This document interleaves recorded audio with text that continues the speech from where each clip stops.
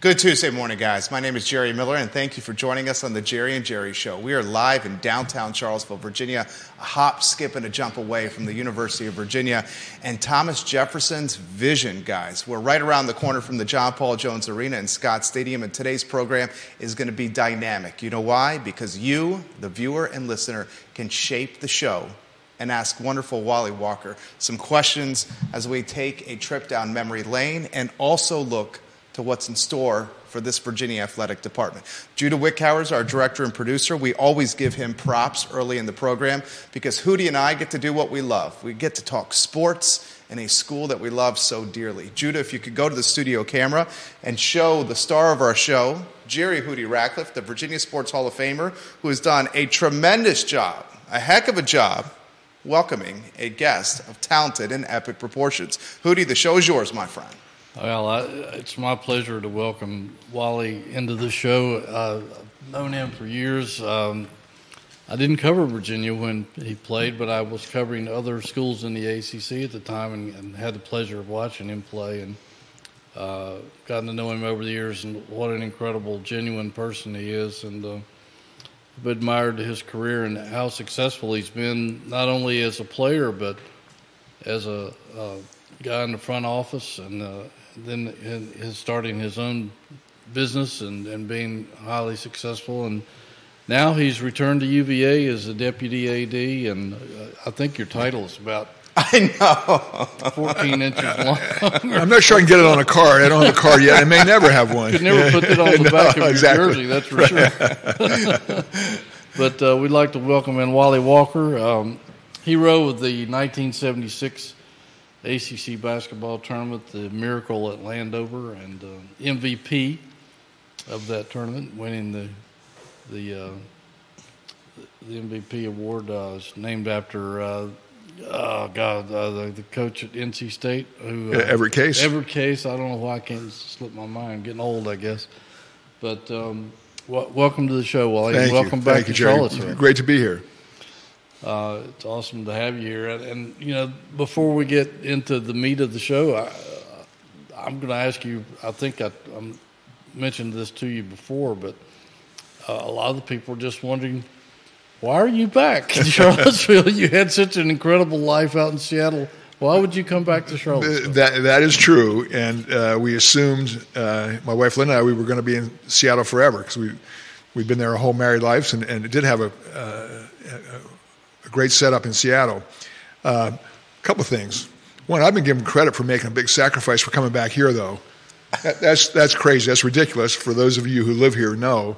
Did he bring the weather with him? Yeah, it does feel like Seattle today. Yeah. A little chilly. I've got soak coming over here. That's okay. I'm used to that. But the reality is, this is a fantastic place to live. So I appreciate people giving me credit for making a sacrifice. For us, it does not feel like a sacrifice. So we love this place, and that's, of course, part of it.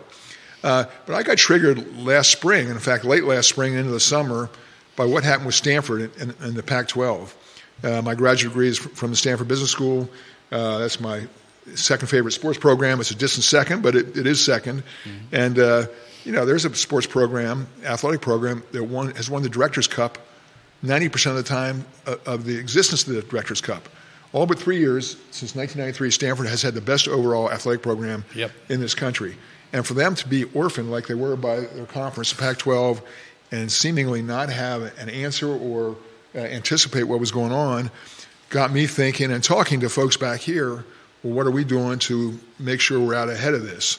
And, there's a lot of happenstance and coincidence, and some people think maybe it isn't coincidence, but I spent a fair amount of time with President Ryan last winter and spring. He was in Seattle, and I was back here, and then there was a Terry Holland Memorial, and I spent some time with Carla and President Ryan and then started talking to them this summer. And one thing led to another, and Carla called me in September about the position I currently have with the title that, is very long. Well, as deputy AD, I guess that's a pretty big umbrella, but what specifically are your duties? It's a long title. Yeah, it's a revenue job. Chief Revenue Officer, I better get that right. But that encompasses all the places where we raise money, which by the way, we still need the traditional means of athletic departments raising money. We still need our boosters to help. And NIL is, of course, at the top of everyone's list now. We're talking to boosters. We need their help there to be competitive. And I'm like, I think most, if not all, didn't like it and went through the stages of grief. If you remember that, the 5 stages you go through: denial and anger, and now I'm at the acceptance phase. It seems like more people are, but some aren't there yet. Well, if we want to compete, we got to accept the fact that's our landscape now. I don't know if it's going to change. I hope some of it does change, but we can't count on somebody else changing the rules. We got to be out ahead of it. Now, so the old-fashioned way, the blocking and tackling of, hey, great UVA supporter, we need your help on this to be competitive. But there are going to be new, innovative, entrepreneurial ways to raise money for NIL that are just starting to come to the fore. We're in those conversations. It's too early to talk about any specifics there, but just know, I hope our listeners will know, that we're looking at all that, and to think we can do things the same way we always have and stay ahead of the situation would be naive. So we're open to it. The administration's open to it. Carl and I talked about it yesterday. We're going to look at all of them, and we're going to hope to be poised to take advantage. Now, getting back to your original question, Jerry, with the change, it's a sea change in college athletics. I don't think I would have come back here if it was the status quo, as much as I love this place. But with all the change, it creates opportunity. Mm-hmm. And that part I like a lot. So, again, I'm here to help us, I hope, find the opportunities to advance competitively. And we're already in a good position, but, again, it's a whole new landscape. Is the purist, let me throw this to you, is the Sure. purist in you I think Hootie and I don't want to speak for my colleague, the best boss I ever had here, worked at the newspaper at one time under his tutelage. We're both purists when it comes to college athletics. I think you and I are. Is Yes. the purist in you, Wally, appreciative or concerned of how the landscape has changed so quickly? I look at college sports now, part of me doesn't even recognize it. That's all valid, and I hear that a lot. I feel it too, to your point and question. Sure. I mean, I like the delineation between amateur and professional sports. I like the fact that colleges were amateur. But guess what? It's all changed. There's a Supreme Court ruling. That's not going to get unraveled, I don't believe. There may be some tweaks to it. The transfer portal, I don't like either. I've used this analogy because I ran a professional sports team for 12 years. If your whole roster were free agents every single year, which is really the case now in college sports, it would be unmanageable at the professional level. Well, I can't speak for our coaches or any coaches that it's unmanageable, but it's much harder. They got to allocate resources, NIL resources, and they got to worry about what's going on, because what we do know, and we know, of course, it's wrong against the rules, but it's happening, where players everywhere are getting contacted during their season. Right. Hey, you're not getting enough shots, you're not getting enough touches, or enough time. We're interested in you, and let's put yourself in the portal at the end of the year, and you'll benefit. Well, that's not right, but it is what it is. So we don't have to play that game. That's a dirty game, but we have to be at least prepared with resources so that the people we want we can attract. Yeah, that's the madness of it all, is that professional sports actually have better rules now than college sports. It used to be kind of the other way around. Well, by the way, it's a two-way street, too. And we're going to be hearing more and more of these stories. A player gets offered NIL money, transfers, and maybe he or she gets hurt. Maybe they're not as good as the coach thought, or whomever offered them the money when they get there. Well, next year, that NIL money for them at that institution, and we already, again, it's happened, and we're going to hear more and more about it, is gone. And, the player has no recourse. There's no contract like you have in the pros. When you sign a contract, you're protected. So it's going to disadvantage the fact that it was just kind of this Wild West for both the institution and the players. There are going to be a lot of bad stories. Yeah, and what blew my mind a few weeks ago is when the news came out that Arch Manning was paid $3.2 million this year in NIL money, and he didn't even play. Yeah. And Brock Purdy, who may end up being the MVP of the NFL, is making $850,000 for his San Francisco 49ers. Yeah. Very well could be the MVP. And how about Matt Rule saying that a quarterback, if you want to get a good quarterback in the transfer portal, it's $1.5 million to $2 million. And even Jim Harbaugh, right before the national championship, when Michigan got a victory, go blue, he was politicking and lobbying that the money should be shared. I mean, he was straight up saying that in the press conference. So it's, as your point, as you've highlighted on this show, Hootie, it is the Wild West. Oh, yeah, there's no question about it. And Well, the thing, purist or not, amateur, which again, going back, walking through the snow for 6 miles and barefoot, kind of analogy, we're not going back there. But the concept that I think does work and should have probably always worked is for a commercial enterprise to be willing to pay an athlete for endorsing their product. Caitlin Clark, I think, is Exhibit A. The fact that she's making allegedly $1 million plus at Iowa because she stayed for a year is more than she could get paid in the WNBA. Right. And that's to her benefit, but it's also the benefit of the product she's endorsing. So why shouldn't she be able to take advantage of that or any athlete? And we have athletes here doing that too, particularly our as I understand it, our women swimmers. Well, they're the best in the world. They should get commercial opportunities. Sure, I have no problem with that. But the trickier one is the fact that the NILs are raising money to, basically, it's not pay for play, allegedly, but that, there's a dotted line there. So that's just where we are. I was told this recently, and I can't validate it, but I was told this by a guy who is a former Power 5 basketball assistant coach. It said that nowadays when you go into a recruit's living room, it used to be you talk to him about the benefits of coming to your school in terms of scholarship and education and playing time and facilities and that stuff. And before that conversation even gets started now, they want to say, how much can you pay me? Yeah, I've heard that too. It's out there. That's a sad state. It is. It is. And, of course, that part is against the rules. Such that the few rules that you have with NIL, that is one that is supposed not to happen. But, of course, it is. Mm-hmm. And I completely agree with what you said, Wally, that I have no problem with athletes earning income and revenue for their name, their image, their likeness. That's why we go to the John Paul Jones Arena. That's why we go to Scott Stadium. You mentioned Caitlin Clark. She's selling out arenas anywhere she goes. So she's benefiting. But let's cut to the chase. Iowa is very much benefiting. Another good example was, and this is 10 years ago or so, when Johnny Manziel was Johnny Football. Texas A&M was selling out everywhere he went, and they did. There's a documentary on Netflix about this. They did a total stadium renovation because of the success of Johnny Football on the gridiron. And at that time, he wasn't really able to earn any income, so he had to go outside of the box and do things he probably shouldn't have done in retrospect. So I'll throw this to you here. You are entrusted as potentially the architect of putting this all together, at least one of the ringleaders of putting this all together. What are the first steps, the path of fruition for what you're going to do?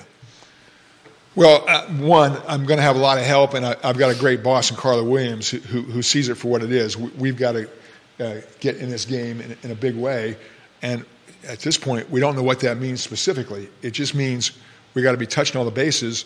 If some entrepreneur comes to us, and this has happened, with an idea that it's never been done before, we can't just dismiss it by saying, oh, it hasn't been done before, we've got to worry about the NCAA rules, and of course, University of Virginia is going to abide by the rules.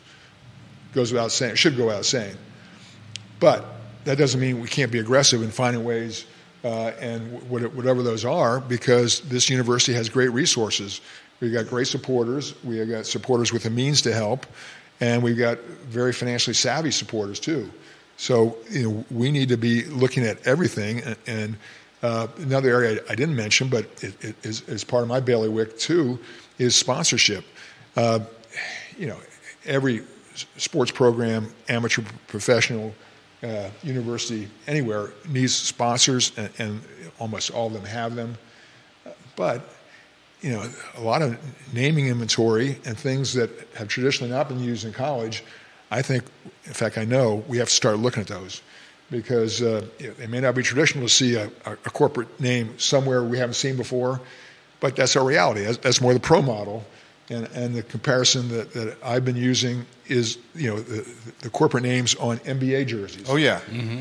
There was a little blowback about that at the time. It's not traditional, whatever pejorative thing people said about having a company name on a jersey.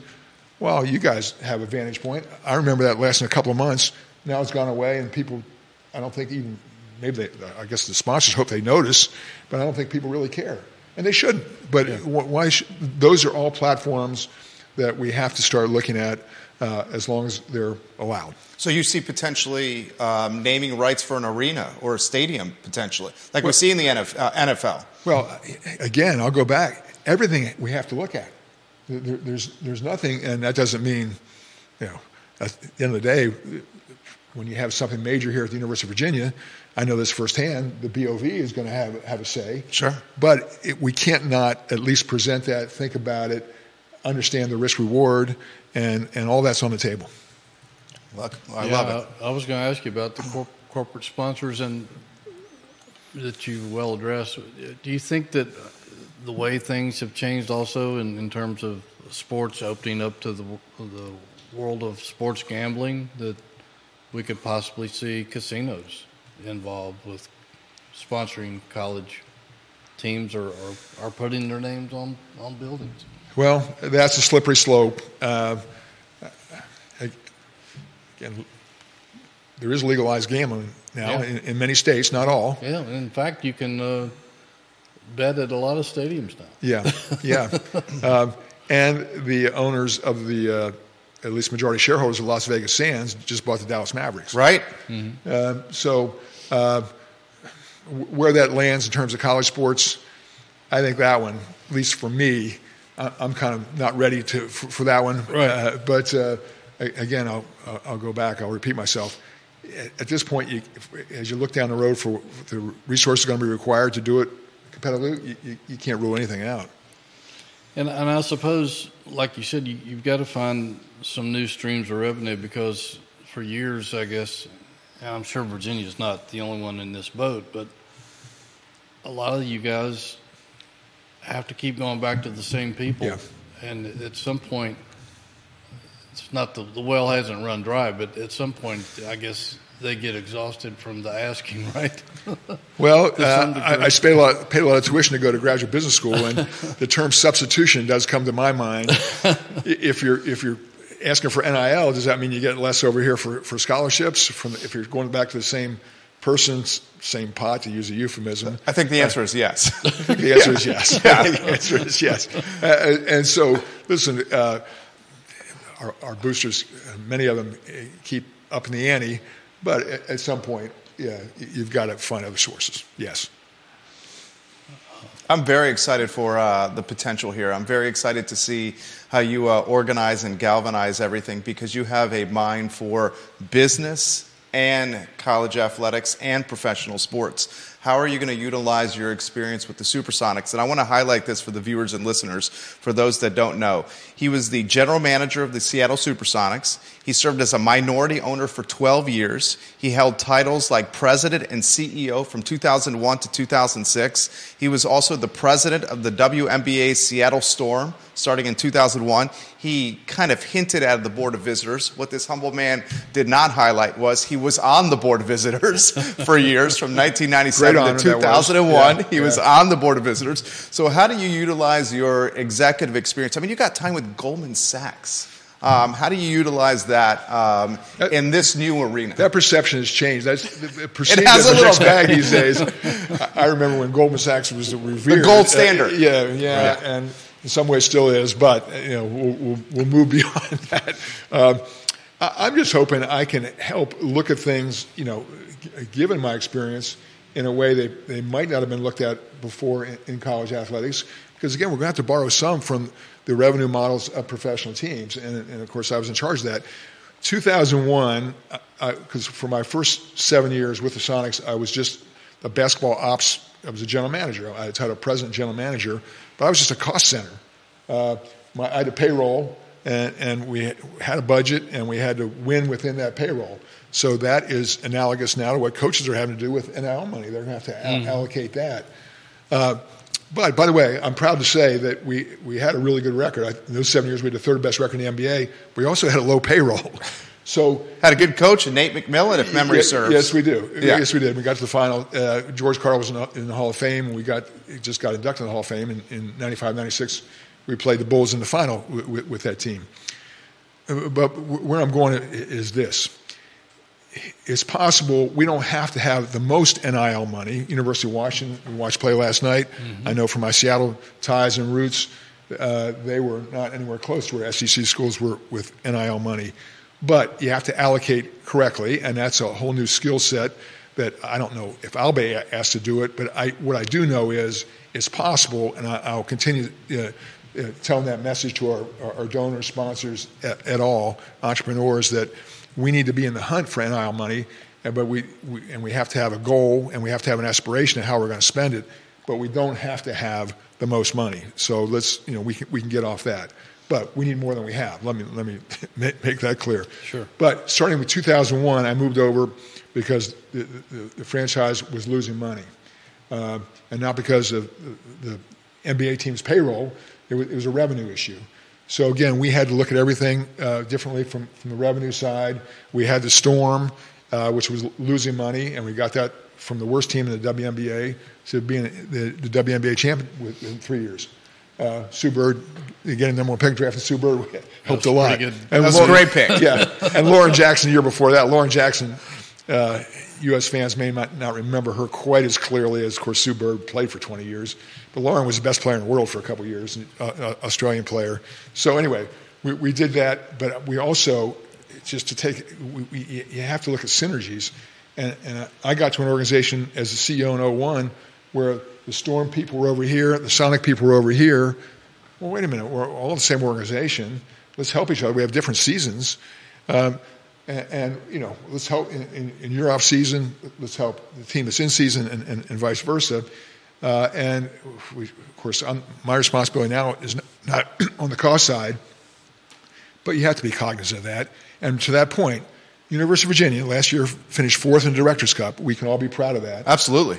There's a chart that Steve Pritzker, who's the CFO, showed me that I've said internally we need to demonstrate this more to our boosters, because it lists us as the most efficient athletic department in the country. In other words, the most success on our playing fields, courts, pools, et cetera, relative to our revenue. Okay, that's great. That speaks to good organization, good management, but we still need more revenue because everyone else is generating it different ways. Yeah, that is something to be proud of. I remember back, early 2000s that I guess John Castine told Craig Littlepage that he wanted Virginia to become the Stanford of the East, and he and John Oliver set out on that trail, and they essentially have become the Stanford of the East in terms of a total athletic department. Our Olympic sports are excellent. Yeah. And we keep winning national championships, and we keep winning more than anybody else in the ACC over, if you look at the right time frame. Of course, we can be biased in our time frame, but that's our reality for quite a while now. It's not just a couple of years. I think it goes back to 2015 or so, if I'm remembering correctly. Yeah. That's impressive, and that speaks to Jerry, I told you this. One of the perks of my new job is I'm meeting the coaches, most of whom I didn't know at all. And after I spend half an hour, 45 minutes, sometimes an hour with them, I'm sitting in my office by myself thinking, I wish I was 18 years old and I could come play for you. He wants to suit up. Yeah, put me in, coach. I'm ready to go. Because they're great. They embrace this place. They know, they love it here and embrace the culture.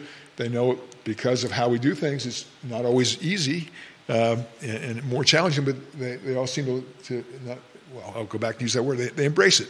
Hey, that's who we are, and we can win with this, and we're going to. I love that. We got questions coming in. This one's from down the road in Scottsville, Virginia, and then we'll head to Richmond, Allentown, Pennsylvania, and Northern Virginia with questions. First, from Scottsville, Philip Dow. How do you keep a high rate of graduation in the work you are doing? And I'll add to his question, while also prioritizing incremental revenue generation. So the last part is me. The first part is Philip. Yeah, well, I certainly don't ever think, and not for a second, that anything we're doing to generate revenue should be to the detriment of our student athletes getting their education. There are still many, fortunately for us, who care about getting an education here, and the graduation rate is fantastic. That is a point of emphasis and pride, as it should be and always will be here. That's not going to get lost in anything that we're doing to generate revenue. I do think there'll be some NIL demands in terms of time for athletes that are getting paid something. They're going to have to make charitable appearances if they're getting it through the foundation. If they're doing something commercially through a sponsor, they're going to have to do something for them, obviously, to earn the money. In either case, that's a time allocation. I can speak for myself. I did fine academically. Well, I didn't my first year. Neither did I. Yeah, but I still found time to play cards and waste time. I didn't tell everyone, not my parents anyway. I know that. So it's a time allocation thing. But our athletes are fantastic. They understand the value of education. So we got to monitor it. But I'm not worried about that one. It's really our job on the revenue side to find ways for them to have things to do to earn money. Another question for you here. Let's go to Richmond for this one. What does he think of the conference shuffle? Seems like every time I turn on ESPN, another conference is either adding teams or potentially folding altogether. Well, I'll go back to what I said earlier, the Pac-12 and Stanford. Mm-hmm. And I've always loved Oregon State and Washington State because they're in small towns. They don't have the big urban influence that most of the rest of the Pac-12. They've competed well in some sports and time without the resources. And for them to be left without a conference, I hate it. I hate what's happened to the Pac-12.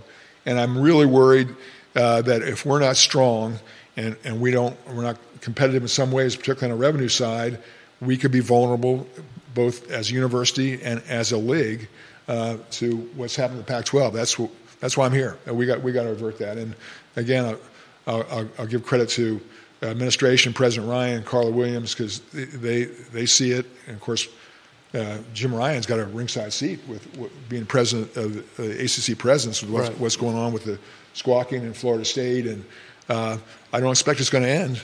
But fortunately, ACC was better run than the Pac-12. The Pac-12, it was so easy for the schools to leave that they left. They were incentivized by money, and I like the fact that ACC is much more punitive to leave. And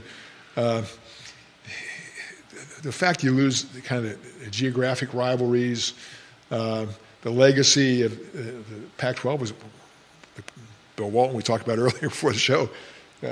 Might be evaporating. Yeah. If we all had $10 for every time Bill said conference of champions, we'd all retire.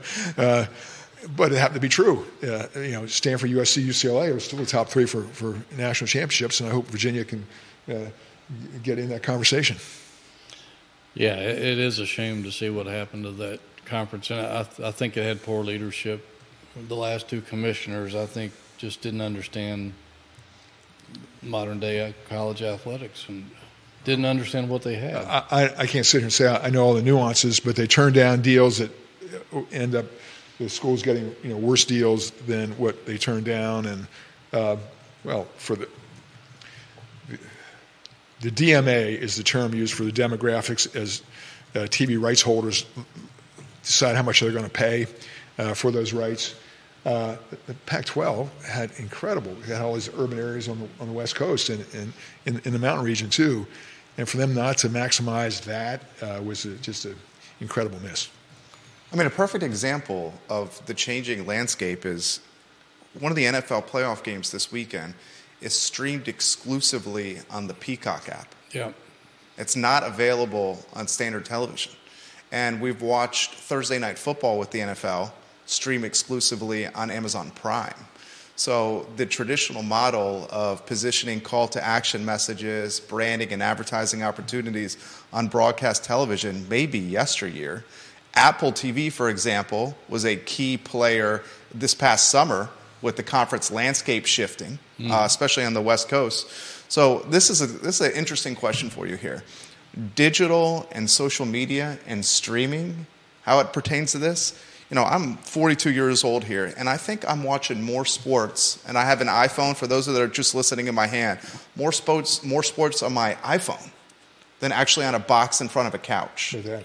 It's amazing. And I know our two youngest sons, my wife and I's two youngest sons, they're certainly going to be in that point as they get into their passion for UVA sports, because their dad is a diehard UVA guy. So I'll throw that to you: streaming and social and digital and anywhere you want to go on that topic. This show is streaming, for example. Yeah, well, it's really topical for the revenue opportunities and the future of sports. I'll go a couple places, but I'll start with the NBA. The NBA's media rights deal, which used to be called a TV deal, is up this spring. And I stay in touch with people in the NBA league office because of my years in Seattle. I'm also hopeful that Seattle's going to get an NBA franchise back. In fact, I'm very, very optimistic about that. But what's one of the gating issues, if not the primary one, in the economics for a new franchise, expansion franchise, is how big the new media rights deal is going to be. And the new bidders on that, the traditional carriers, we all know, have been ESPN, ABC, TNT.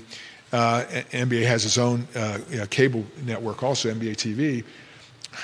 But the new players, are the usual suspects. You name them: Apple, Amazon, Hulu, Netflix. Did I say Amazon? You did. Okay, you did. I'll say them again because I live in Seattle. Those are all huge, well-financed companies that are now showing an inclination, if not strong interest, in live sports. In sports. Because that's how you drive your subscribers, the people. Because you watch it in real time. Yeah, and they're willing to stay subscribe sticky to Amazon Prime. Yeah. In part because they're going to get some live sports content. Well, whatever the dollar figure that the NBA negotiates with those streamers, in addition to the traditional carriers who are going to be there, who are still interested, I'm told. And I saw Bob Iger from Disney talk about it. They're very interested still in the NBA, and they've been a traditional partner with the NBA. Well, that number will dictate owners' interest in diluting, a.k.a. expanding, their NBA revenue streams, and really how much an expansion fee is going to be. So the NBA believes, and rightfully, and there's never been this much scrutiny on the NBA media rights deal for that reason, because we've got CNBC here in the background. Mm-hmm. They talk about it all the time because it's so germane to the companies that they follow from a business perspective, what they're going to do with sports streaming. Now, what does that mean for college sports? Well, it's a potential for greater rights deals for conferences in the NCAA, although that's probably all going to change in structure. I'm not here to tell you what that means, but almost by definition, it has to change. The conferences and now players, have to get, a bigger piece of that is how I see it. They're not asking me, but that's how I see it.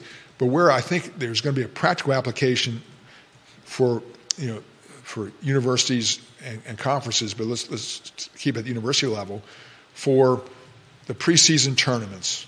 The best known, the one at Atlantis in the Bahamas, Nassau, Maui Classic. But there are a lot of them. UVA played in Fort Myers last year, where the traditional model has been, okay, it's a nice trip for your players. You get some TV exposure. Your boosters may want to go to a warm place and spend a week. That's great, but guess what? That's expensive for the universities.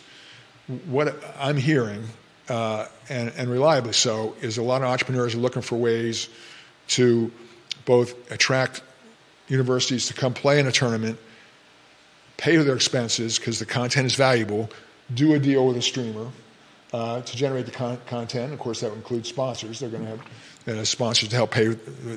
But the streamers are interested in that content and willing to pay for it. So therefore, that money will flow back in a different, better way for universities. So there's a benefit there. There's nothing tangible yet, but those conversations are beginning. If you think about it, and this is my passion here, media and monetizing media, especially digital, social, and mobile. We're doing a talk show right now with one of the greatest basketball players in Virginia history, who, as Hootie said prior to the program, has arguably the most professional success of any UVA athlete, both on the court or the gridiron, on the court in your case, and then in the front office, right? And we're doing the show while 13 states are watching us. I'm looking at the heat map. I'm talking to the commenters while we're doing the show, literally interacting with them. For example, Jill Kavanaugh is watching the program right now. She says Hootie and Walter, and it's giving you guys some props from her home. I know Jill. Yeah, I know you do. I know, that's why I mentioned her. I picked one of the viewers that you knew that you would know, highlighted her name. I see so much potential in this. I mean, for instance, the non-revenue sports here. If someone could create a business model where, take the squash team. I'm a huge squash fan. Where the Virginia squash team was traveling to, say, play Harvard or Princeton or Yale. There's a micro market of fans that would love to see those matches played.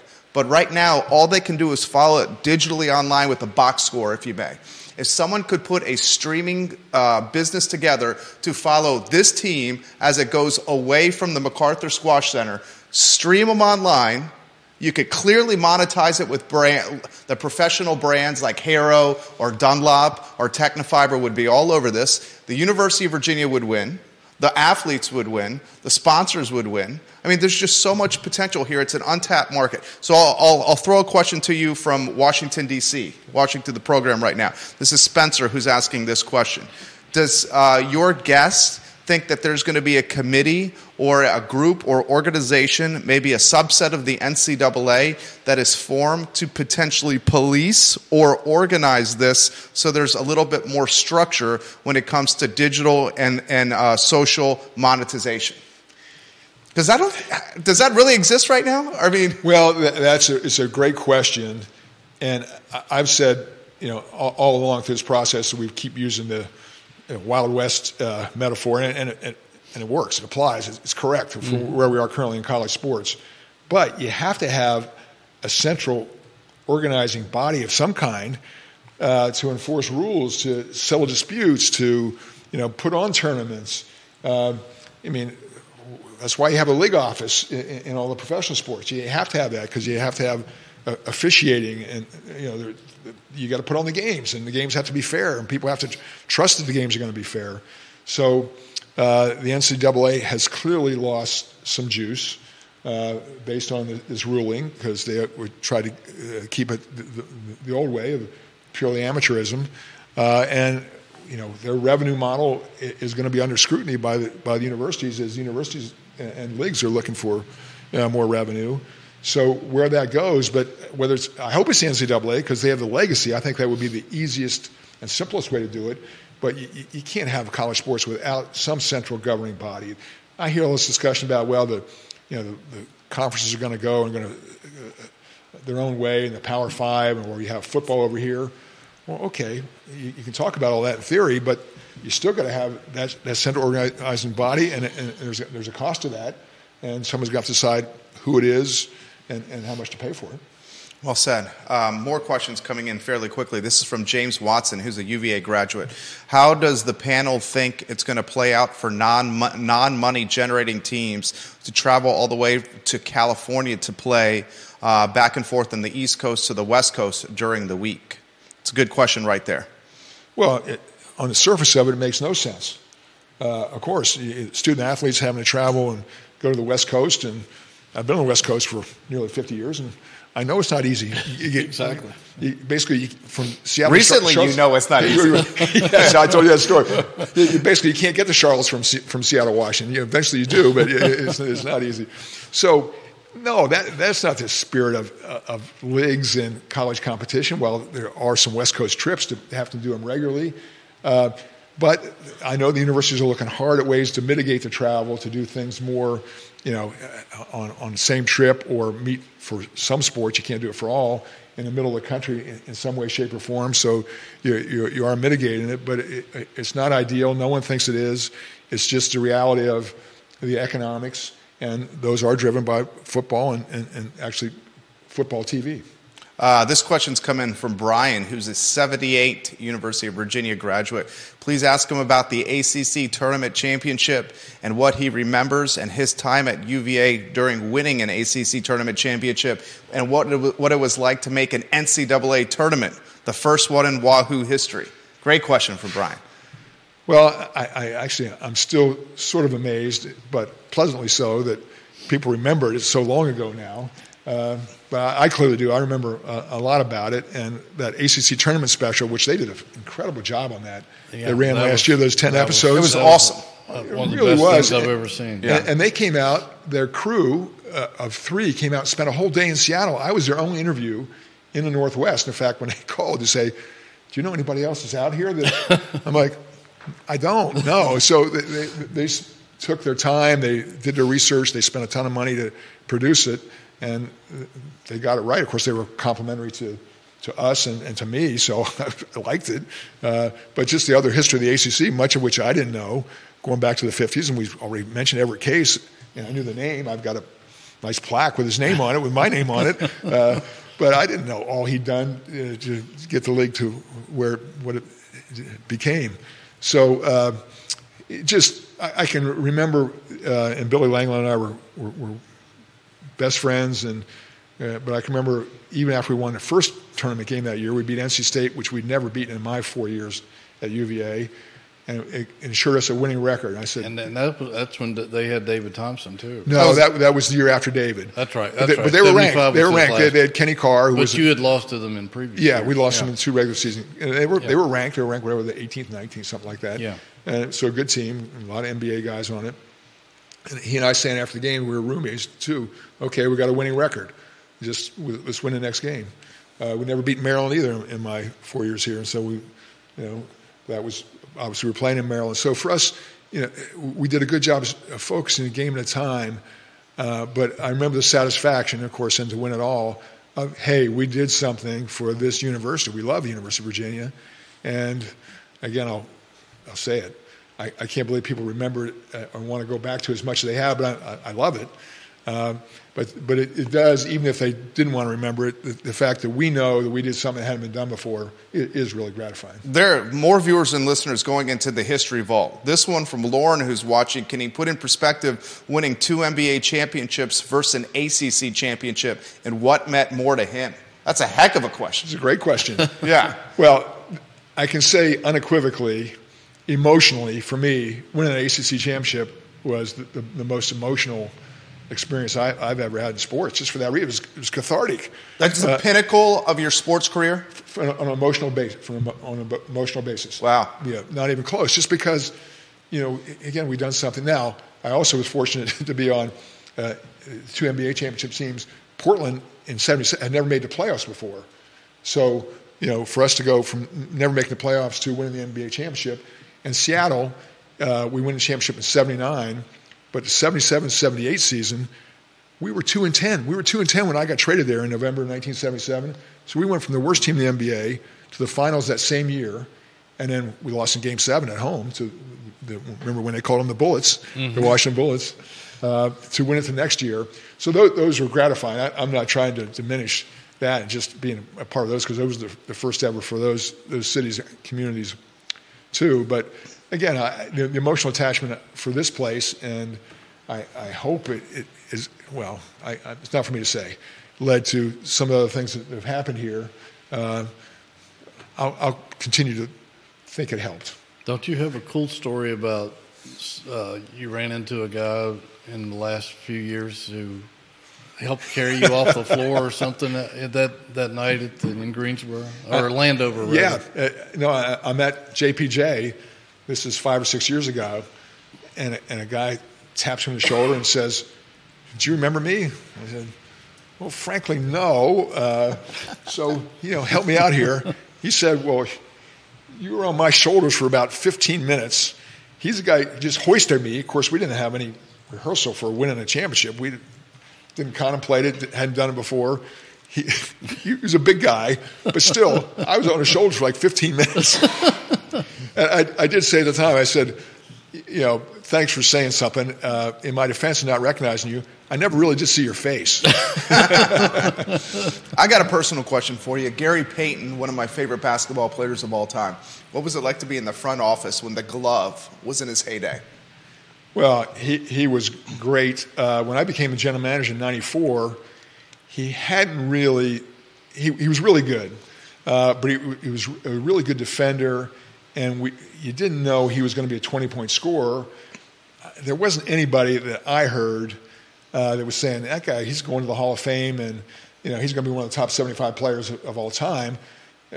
I had done the broadcast for the team for the previous 2 years, so I saw him a lot in person, which was I'm glad, because seeing him every day, you really appreciate how tough he was, but he just kept getting better, particularly at the offensive end, where by the year 2000, and we did our own statistical analysis and on productivity, on our system, and I think it was pretty good on the analytics, he was the best guard in the game. We re-signed him in 95. After the 96 season, we went to the finals. He was a free agent. So it was my job. I got him signed for 7 years. I had people saying, because Gary could be a hard personality because he was demanding. Absolutely. He yelled at people. Yeah. Teammates would get frustrated with him. I had teammates come in my office, players I respected, to say, Gary, I'm like, hey, Gary's going to be here. Your job is to get along with Gary, not vice versa, because we're not going to be able to replace him. What I was thinking, what I wasn't saying, we'll probably replace you. Yeah, I know. So we did get him signed for 7 years. Now, I also was in the front office, so I wasn't the general manager when I'll tell you the story. When we traded Gary, he was 34 years old. Was that to the Heat? No, it was the Milwaukee Bucks. Oh, the Bucks, that's right, yeah. So he was 34 years old, and he was a free agent at the end of the year. He was 34 years old. He was still good. He wasn't as good as he was a few years before, but he's still really good. I'm not saying that as a criticism. It's just Father Time is undefeated. Sure. So right at the trade deadline, we have a conversation. But it's Rick's son, who's the general manager, who was reporting to me, but he was the one doing the deal, calls me the day before the trade deadline, says, Milwaukee's interested. And Ray Allen's in the conversation. I'm like, Ray Allen was 27 years old and already been an all-star. And at that point, we didn't know he was going to be a Hall of Fame player in the top 75 either. Right. So a blockbuster trade. Hard trade because Gary was the icon of the franchise, but we weren't sure we were going to be able to keep him next summer, and he was older. So I know there's going to be negative blowback. So I come into the office the next morning. Social media wasn't as big then, but there was sports talk radio. The newspapers. You guys we remember were still widely read and followed. I didn't read anything. I didn't listen to sports talk radio. So I came in early, and our head of marketing is there when I walk in. I said, "Well, how many responses did we get last night?" And there were email responses coming into the office. He said, "We got a little over 800." Well, those 800 were a lot in those days. No question. So I said, "Well, we just got Ray Allen. He's an all-star player. He's 27. Did we get 10% favorable?" Shook his head no. I said, 5% favorable? Shook his head no. I said, do we get any favorable of the 800-plus emails we got? He said, no. Wow. He said, not a one was in favor of it. And he said, and by the way, tonight's game, we've got security assigned to you. I said, okay. I'm probably better off not knowing what those emails said, right? I said, no, that would be wise. So that's how bad it was. And then Ray just had blew up. Had great years for us. He averaged 25, 5 and 5, and then just he made subsequent to that trade. He made the All-Star team 7 years. So it was a really good trade. As emotionally, it was a great trade. Yeah, it was a great trade. Yeah, in hindsight, you won the trade. Yeah, it didn't feel that way for a while as a Seattle resident, as team president, but it did work out. How about this question for you? The greatest basketball player you've played alongside, on the court with, and the greatest basketball player you've seen from the front office. Front office, I have an idea who you're going to pick here. Yeah, I saw that a little too much in 96. We'll start there since we already referenced it. We're going to go MJ? Yeah. Our team, our Seattle team in 95, 96, Gary Payton, Sean Kemp, Detlef Schrempf, Sam Perkins, UVA fans will remember, Hersey Hawkins. It was Nate McMillan went on the coach. Fantastic team. Yeah. We were 64-18 after starting 6-5. So that at the time was the 10th best record in the history of the NBA regular season. So teams that have won 64 games in the past won the championship. Well, we played the Bulls. That it's pretty much consensus. I know it's not unanimous. That was the greatest team of all time, the 95-96 Bulls. So we play them, and we'd already beaten them once in the regular season. We actually beat them in the preseason too. It doesn't matter, but anyway, we had some confidence going in. Nate McMillan was hurt, but we did win 2 games.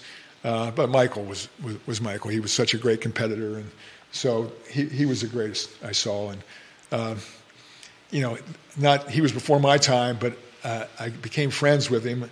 I hope I'm not using that term loosely, but Bill Russell lived in Seattle, and I used to ask him to join me for a game every year, and he would accept, and I would just sit and ask him questions.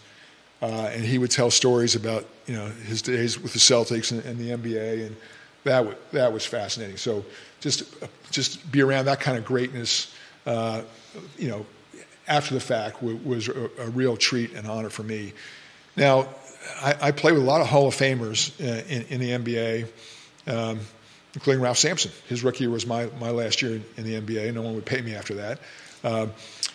When he was healthy, Bill Walton, my rookie year, and that was a big if because he was hurt a lot. But he stayed healthy through the playoffs and through, I think he played 60 regular season games that year. He was just so easy to play with. He was covered up defensive mistakes. If you're open for a second, he had the ball at the high post, the ball was on you, at the right place at the right time. He just had such a feel. So my best friend in Seattle was Jack Sikma. The longevity of just being there every night. Dennis Johnson was on our championship team, was a great player. Gus Williams was an all-pro player. But Bill Walton, when healthy for that year, was the best I played with. What do you make of LeBron basically playing almost at the top of his game at nearly 40? It's incredible. It's incredible. It's incredible. Now, Mike was the best player I've seen. I think he's still the greatest of all time. But LeBron's got to be in that conversation now. If he wins another title, there's going to be a groundswell. Again, that'll be an argument. We can have bar fights about that, about who's better. But for him to do it all these years, I went to see him in high school. The NBA All-Star game that year was in Philly. LeBron was playing Carmelo Anthony's team, Oak Hill. Oak Hill, yeah. They were playing, it was in Trenton. It was only about an hour drive. So all the NBA people in the afternoon, Sunday afternoon, drove up to watch LeBron James. None of us had laid eyes on him before. Right. And so we go in this little arena. And Carmelo, by the way, in the game had 35, 38 points. And he wasn't even noticed because we hadn't laid eyes on LeBron before. And I can still remember clearly a guy named R.C. Buford, who will be in the Hall of Fame one day as an executive from San Antonio Spurs. I've known R.C. since I showed him around here when I was a first year, and he visited as a recruit. So we've been friends. That's a long time. So my cell phone rings, and we stay in touch. And I'm Seattle, he's San Antonio, so we're rivals in a way, but we're friends. My cell phone rings. He doesn't say hello. No greeting, no how you been. All he said was, "Can you believe what we just saw?" That's how good he was. That's how incredible an athlete he was. For the first time we laid eyes on him at that point, a junior in high school. And the crazy thing about that, you mentioned Carmelo was kind of under the radar because LeBron was that good. Carmelo goes to Syracuse and wins a national championship. The next year. The next year. After we saw him. Yeah. After you see him. Yeah. Most outstanding player of the Final Four, Carmelo. And then goes out to be a Hall of Fame basketball player. In his career. Questions are coming in. This is a great one from a mom who is watching in the Baltimore area. She says, "My son is a standout athlete. How can standout athletes in high school compete in this day and age when it seems like the transfer portal is becoming the priority?" Great question. Great question.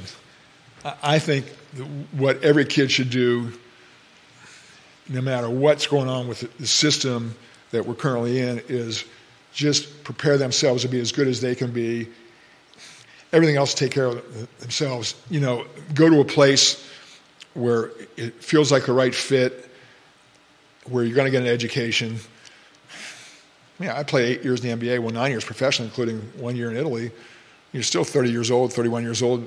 You got to make a living. You got to go do something. So the value of the education still should be factored in. I know it gets lost in the shuffle often, and probably too often, but for that mom, make sure that the backup plan is in place. And, I think it was Tubby Smith. You guys would know better than I was, but I saw a great quote from Tubby about the transfer portal that said, what are we teaching these kids?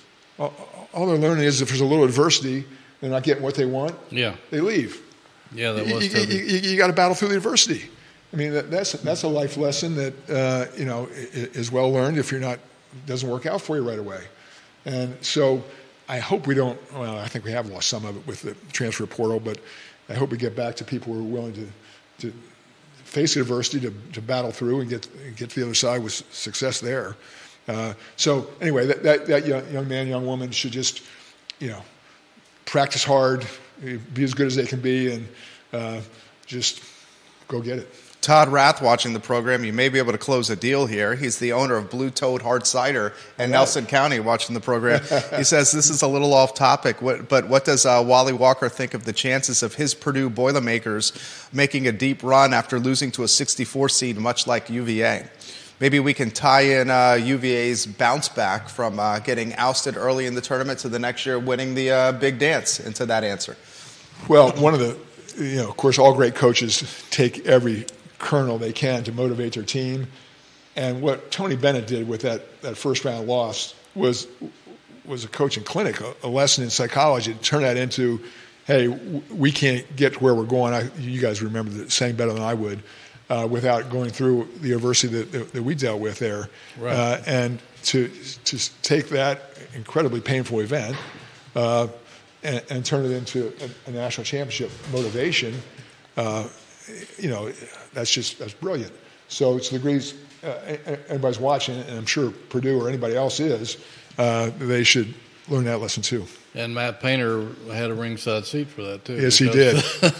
They lost By the to way, Virginia in overtime. that game might have been the single best game I've ever seen, the Purdue-Virginia game. The only one I think I ever saw better was when NC State beat UCLA in triple overtime in the national semifinals in '74. That was good. And as I was saying that, I was there. In fact, Billy Langlow and I sat in person for NC State Maryland ACC final in 1974. Yeah. That was an an incredible game. Yeah. First thing you did, question for me, first thing you did when you got back to Charlottesville? What was the first thing you did? Restaurant, activity, trip down memory lane, all the above? I was back in December for a couple of weeks. I was here in October for some, but I've got some really close friends here. A lot of my closest friends from my undergraduate days have moved back here. So it's always getting together with them and seeing them early on. But for us, I already told you guys the story before we went on air. We got here with our dogs. Had never been on a plane. And, of course, we're totally mystified what was going on with our life. They arrived in Charlottesville. So it was great fun for me to introduce them to them, this town I love. My wife has been here a fair amount over the years. But for her now to find the Boar's Head trails to take our Bernese Mountain Dog for a run, I mean, and for her to come back and say, that's great. Max, our Bernese Mountain Dog, loved it. It was just those little things that, matter. This guy is a Renaissance man. You are still got your broadcasting chops. I mean, the interview has been a breeze. Why don't we close down the interview, guys? We've gone an hour straight of just fun with wonderful Wally Walker here. Close it down like this. What can we expect? Wind us down here. What can we expect with your tenure here? What's on your short list? Well, I hope I can help us be at a place where we're not vulnerable to whatever happens, the travails of the conferences, the system, NIL, transfer portal, conference realignment, NCAA changes, whatever that is, we need to be out ahead and have the resources to be out ahead so we are not beholden to anybody else. The University of Virginia has got to be standalone, solvent, have the revenue streams that we need so that we can, whatever comes our way, we've got to be ready for it. And we have that capability. I would say this. The other thing that really attracted me to coming back was to hear Carla Williams, my boss, say, I want us to have the best athletic department in the country. Well, why shouldn't that be our aspiration? Why shouldn't we be thinking about that? So any help I can do to help us get there, we got a running start at it a lot of ways. We obviously places to improve. Your listeners don't need me to elaborate on those. But we've got a lot of great people in place, so that's the right aspiration. Fantastic interview, Hootie. Absolutely, and I agree with what you said about being the number one athletic department in the country. I mean, Virginia wants to strive to be number one at everything else, so why not that? Why not? What are we doing if we're not striving for that? And I think the department's close. I mean, it's like a whiskers away from being here. I mean, we look at some of the Olympic sports; they're there. They are there. I mean, we have an abundance of riches here with this athletic department, and maybe it's just a matter of prioritizing or understanding what is right here in our home that we have. I mean, from baseball to soccer to lacrosse to squash. I mean, we got top 10 teams and perennial national championship contenders all over the department. This has been a breeze. You've made this seriously easy. Wally Walker, that's why I'm here. Make it easy. It was fantastically easy. Jerry Ratcliffe set this interview up. He's the star of our show, The Jerry and Jerry Show. His publication, jerryratcliffe.com. I'm on that website every day, jerryratcliffe.com. What do you have in the hopper, Hootie, on jerryratcliffe.com? Oh, we're just going to try to do some looks at the basketball team and some of the personnel. They don't play again until Saturday down at Wake Forest, and keeping our eye on the football transfer portal because they've been pretty active. They've signed 4 guys or gotten 4 commitments, rather, in the last 4 days. So Tony Elliott's been a pretty busy man. Yeah. Wake Forest guys on the docket for Saturday. I believe that's a 2 p.m., and I'm going to confirm right now it is a 2 p.m. tip-off. The Demon Deacons, a team that never won a discount. Hootie, thank you. Absolutely fantastic. Judah Wickhauer, the man behind the scenes. For Wally and Jerry Ratcliffe, this is the Jerry and Jerry Show, airs wherever you get your social media and streaming content. Thank you kindly for joining us. We're back in the saddle next Tuesday at 10:15 a.m. right here on the I Love CVille Network. So long, everybody. Take care. It's awesome. He's going to tell us when the mics and cameras